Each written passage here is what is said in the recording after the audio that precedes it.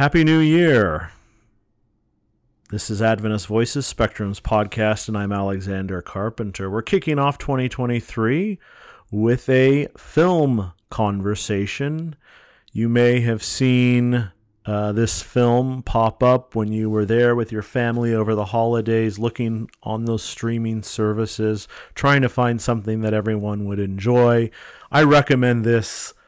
It's on Amazon Prime, and it's called Wildcat. It's a documentary, a beautiful story that is set in some stunning scenery in Peru, but also in the U.S. and in the U.K. And it concerns a couple of real people. Harry Turner is an Englishman who spent part of his early 20s deployed to Afghanistan, and he's returned with some physical scars, some tattoos, and some mental scars as well. He's suffering from PTSD quite severely at times. He finds himself in the jungles of the Peruvian Amazon, where he's volunteering to work at a wildlife research and rehabilitation center called Hoja Nueva.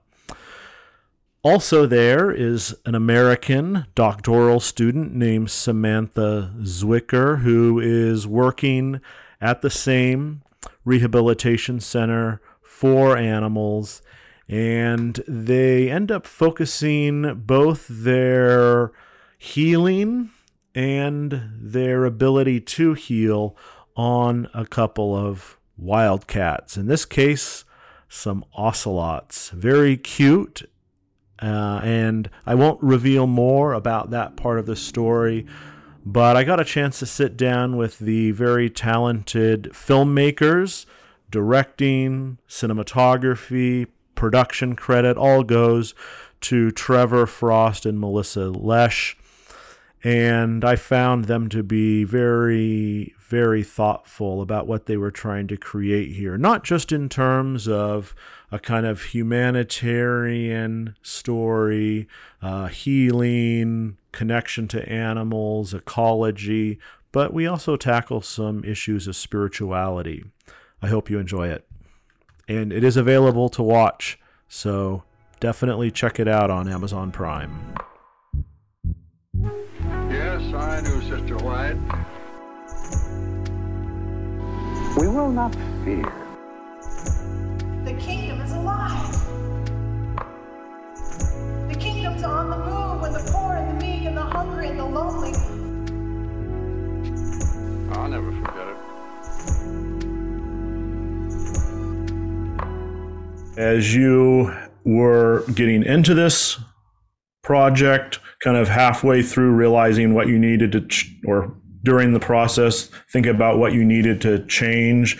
And then as you did all the work and going through and editing and getting this out into the world, what kept you going through all the hard parts of making this? That's a very loaded question. And a good question, because I think it's important, and I think it's something that we have to hold on to as filmmakers, because making these movies can be very tough. They can be very taxing on our own mental, physical well-being, especially a story like this that deals with, a lot of trauma and deeper themes. Of course, there's a lot of levity and joy and love as well. But yeah, I think one of the things that kept me going specifically, going back to these wild places and seeing the beauty of the Amazon, seeing the stunning natural world and our connection to it and the power of these places. For my own well-being, I know Trevor feels the same in these wild places. There's a kind of divinity there that is really, it changes you on a cellular level. And so returning to this place, we did 13 trips to the Peruvian Amazon during the making of this movie. And every time you kind of get this reset and this breath of fresh air, we're off grid for, 2 weeks or more at a time. And you're really present and you really are with yourself and, with each other, the people that you're around. So I think in the actual production, that was really something that kept me centered and reminded of why we're doing this work. It's for these incredibly stunning places and how quickly we're losing them. And then in the kind of the post-production process, having an incredible team, having people that we admire deeply, respect, that believe in this story, that are helping us craft it in the best possible way, and having just a really, really solid, loving, supportive, creative, and producing team kept me going. I would say that, when you start a new project, there's always a certain energy there in the beginning, right? It's exciting. It's something new. And usually at some point midway through, and I think this is what you're referring to, you find yourself kind of, it becomes a job, right? Like there is a certain glamour that's presented in the press about this kind of work. I come from a background of working for National Geographic magazine where, it's like the allure of being a Nat Geo photographer. And the reality is that quite the opposite is true. There's this enormous amount of just hard work that's not fun, that's not glamorous, that goes into this stuff. And so, there is that moment halfway through, or sometimes a little earlier than that, or sometimes a little bit later than that, where you really are questioning it. But I think one of the things, for me personally is, at that point, you've made an obligation. You sort of have this obligation, unspoken obligation between the people that you're filming and the place that you're filming to follow through. And when people open their lives to you in the way that Harry and Samantha open their lives to us, and when a place does that as well, right? Like, I don't want to sound too kind of hippie in saying this, but when a place allows you to film there as well, there is a certain respect that you owe that place as well. And so I think for me, it was like a sense of obligation to follow through on making sure we honored the trust that Harry and Samantha gave us, and also that the Amazon rainforest gave us, because we couldn't have made this film if it weren't for, the rainforest itself. Like it was actually the reason that so much of the intimacy in our film is there, right? Like it's a place that when you go there, it strips you bare of all the things that society has kind of tacked on to you as a human. And so it's what brought Harry and Samantha into this very raw state and allowed us to make the film that we made. Like if we had tried to make a film about their lives, anywhere else, it would have failed. I have no doubt about that. And so, that ties back to what Melissa was saying, that these places like the Amazon rainforest, and sometimes even it could just be your backyard park, have profound effects on all of us. And so, for me, it was that like this unspoken sense of obligation to make sure that we kept going, even sometimes though I, would have rather stayed home and played with my cats. Well, I'm glad you're talking about divinity and the environment. And one of the things that I really like about this film is both of those concepts are kind of big, and, people often tune out when you're talking about big concepts like conservation, climate change, and spirituality. And this gets grounded really quickly with two human lives that that connect to so many things that people deal with. Idealism, finishing graduate work, doing something in your whatever it is, 20s, late 20s, early 30s, beyond where you grew up, and sort of going through that individuation process of creating your own identity separate from, who you were before, relationships, and then kind of figuring out who you're going to be for the rest of your life, mental health issues, and connecting those to who you were and who you're going to be. So my question there is, when you were turning the camera over to your subjects and saying, here, you're going to film this and we're going to make a movie out of what you're doing as well as what we're doing, how did that happen, and why do you think it ultimately worked so well to give you let me say it this way, give the audience a chance to really get their perspective on what was happening, even through some very difficult scenes?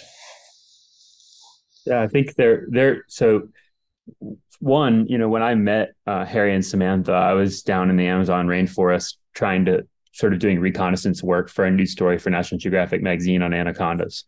And I quite literally randomly stumbled upon the two of them in a hotel room, hotel lobby, actually, and met them and learned a little bit about their story. And a few days later, got to actually really talk to them. And they brought with them a hard drive. And when they plugged that hard drive into my computer, it was full of this remarkable footage of them sort of rescuing and rehabilitating wildlife and building Hoja Nueva, this incredible, conservation center that now exists down there that Samantha's still running.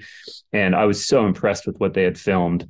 Not just the quality of the cinematography, but also when they chose to keep recording, which is something that, like, a lot of people, when things get difficult, they put the camera down. And so when I saw that archive, I immediately knew that they had all the skills in place to film. And so there was already like a huge level of trust that I had that they could do the filming. And then when I came home and shared the footage with Melissa, she immediately saw the same thing in the footage, that they were really, really good at doing this. And so we knew that with a little bit of help from us, we could expand their horizons even more and continue to get great footage. So we were never really concerned in any way that was going to be a difficult, thing to do. And then I'll let Melissa answer this sort of second part of that question. What was the second part of that question? Good question. I think so. How it happened. I think what's really interesting about it is that we're really, the camera is sort of outside. There's clearly scenes that are filmed from a filmmaker's perspective, and then we're inside their world, which is sometimes really chaotic. It melds with the natural world. We're dealing with, serious mental health issues and, just the kind of stuff that happens when you're working together and figuring things out, really moving scenes, of course, when Harry's family shows up. So I guess I'm kind of curious, how you made choices about when you would kind of let them tell their story, and then when you were kind of telling the story in the filming process and in the editing process, and really just how you think about narrative. And my bigger point there is just the human really helps us understand these bigger ideas, which the film does great. Yeah, I think a lot of important points. So I think just starting off, we filmed over 1,000 hours of footage, and that was our own footage. That was some of the archive, and that was also what Harry and Samantha were filming in the field. And so, when you're in the rainforest and things are unfolding in real time, we really wanted to carry that present tense type of story, and you're embed people in this journey, and what it takes, and the emotional roller coaster of going through, and like you said, the relationship as well. And so part of it was roll all the time. You don't know what's going to happen. And so we just wanted to be filming. When we were there, we were filming them. Sometimes they were filming us. They joke about wait till we release the film that we've been making about you guys. And then also when we weren't there, we all knew that to make this story, to really have the scenes we needed, to have all the options in terms of constructing the most powerful narrative, we had to capture those beats. We had to have, those key moments. And it's hard to know when those key moments are going to be, because you're working with a wild animal and you're in a very unpredictable environment. And so it was clear from the beginning, and when we all started making this movie together in a very, collaborative way, thinking about it as if we were all creative partners, that, we just needed to be capturing everything. And so the camera became just a part of the fabric of daily life, when we were down there, and also when we weren't down there, whether it was camera traps that were set up around the platform, to see if Keanu's coming by, or Harry and Samantha on their phones filming each other, Harry filming when he goes out with his little brother to catch fish. There were a lot of moments that, you just never know when there's going to be something powerful that happens. And so, we all knew that we had to be rolling all the time. And in doing that, we were able to pull out the best of the best from a lot of options and construct, the most powerful narrative with these very personal ideas, but that capture, universal themes. There were tentpole moments, if you will, that we knew we needed to be down there for. So, for example, when Harry and Samantha first sort of released Keanu for his first night out, in the jungle, we knew that was an important, moment to be there, obviously. And so we were there filming, and Harry was also filming and Samantha was filming. So there were moments like that. But as Melissa alluded to, one of the challenges of making a film in the rainforest versus, say, making a film in Washington, D.C. or New York or something like that, is that when you're in a place like New York and you're making a documentary and you're filming, let's say, a person, typically they have things that are going on throughout their day. And so you have some idea of what's going to be happening in their day, and you have some idea of what are the important things that I need to be there for. And you generally are able to gauge, this is going to be like they have a doctor's appointment, and this is a really important thing to be at versus them going to a corner store and buying a Gatorade, right? In the jungle, you don't have that luxury because for the most part, you're sitting around in like a hammock all day long, holding a little miniature fan attached to a battery, just trying to cool yourself down. And so, because you literally never know when something's going to happen, right? Like all of a sudden, a harpy eagle comes, or a monkey climbs down, or something happens that you never expected. And so, as Melissa was saying, that means that you just kind of have to roll a lot more than you would normally. But certainly for things like releasing Keanu, when Harry's family came down, we knew that we needed to be there for that. When Harry was leaving the jungle finally, there were those kinds of moments when it was very key to be there. And the last thing that I would say is that the other thing is, and I sort of talked about this earlier in the sense that like we had like an obligation to the rainforest, is that the four of us lived on this wooden platform that was 20 feet by 30 feet. It's a very small platform. And, we showered together or bathed together in a stream. We, cooked together, did dishes together, went to bed together, woke up together. So very quickly, when you live in such intimate settings, with no one else around, no connection to the outside world, you become a family. And, we became a family in a way that I think people making a documentary in a city or in society would have a much more difficult time doing, because at the end of the day, people have to go back to their house, right? And like, you're only going to film someone sleeping for so long before you say, okay, that's enough. Whereas we were there when they were sleeping. So when they woke up, we were there. And when, so anytime something went wrong, we were there for it. Anytime something went great, we were there for it. And because we were always rolling, we were able to capture a lot of stuff that, I think seems almost scripted.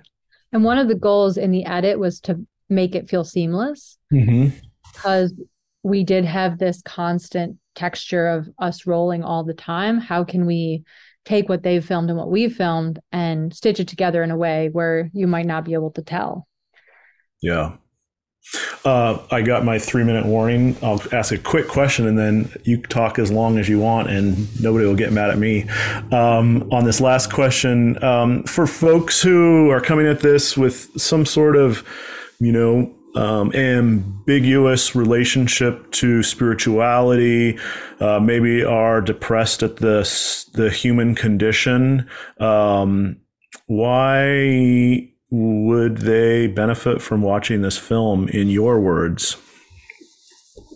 So one of the things that I often say is that before making this film, so I've struggled with depression and anxiety for 10 years now. And before making this film, it was always a negative for me. It was always something that I just wished would go away. If there was a pill that I could take that would magically make it disappear, I would take it. Unfortunately, there is nothing like that right now. I mean, there's some exciting advances that we're making in certain fields that might prove, more fruitful in curing depression and anxiety. But right now is something that you're going to live with for the rest of your life. Yeah. And so a lot of the work that you have to do when you have depression and anxiety is reframing your relationship with it.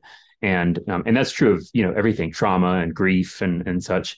And so in the making of this film, I through watching Harry and Samantha and filming them and making this film, I started to sort of reframe my relationship with my depression and anxiety. And I actually began to ask, like, what is positive about it? Has it allowed me to see the world differently? And in seeing the world differently, has that allowed me to do things perhaps that other people wouldn't be able to do if they don't struggle with depression or anxiety or something else? And I think one of the things that people will see through Harry and Samantha is that what they are able to achieve and the things that they're able to persevere through, that's actually the result of everything that they've been through, both good and bad, right? And we're made up of all of our experiences. And I think what we see in them is that they've taken these experiences, and sometimes they were bad and traumatic, and they've constructed them into something that's allowed them to do the very work that we see them doing. And that certainly has given me an enormous amount of hope to see that it is possible to like actually think about it differently. And that's something that I think more and more we're starting to generally see people talking about things in a very different way now. Like, people are talking about autism differently. People are talking about all sorts of mental health issues differently, and not just as a negative, but, actually these things can actually be something that it's something special about that person. It's not something that you should only be looking at as a bad thing. Yeah. Anything you want to add, Melissa? Yeah, I think, in our work, we very much want to highlight this deep human need for nature. And I think for our own spiritual and mental well-being, it is something that we fundamentally need and, are helped by. Our brains, thrive in many ways in nature. We heal quicker when there's a tree or a rooftop garden. Even a walk in the park in our neighborhood can help us on a kind of physiological level. So one of the things about this movie, not just the story itself and the themes that the story carries, but also being in a theater or in front of, a computer and listening to the soundscape. We, took a lot of care to construct the actual sounds of this film. We had a sound designer go to the Amazon and record all site-specific audio. Nice. The sounds, the ocelot, the birds, it's as if we're embedding people in the Amazon rainforest for, an hour and 45 minutes. And I think that's really quite powerful and unique because it's not just talking about the power of these places and its impact on our well-being. It's hoping to envelop people through the process of making this movie that have that, to have that experience. So yeah, I hope people can experience it and enjoy it. I think it does touch on some darker ideas, but it's ultimately a hopeful, beautiful story, and something that can pull out things that we might struggle with, but also, the things that make life worth living. Well, thank you so much for making this really thoughtful work, and I'm looking forward to recommending it to folks. So good luck on the rest of your junket here. Thanks, Alexander. Hope we didn't take too much time. Yes, I knew Sister White. We will not fear.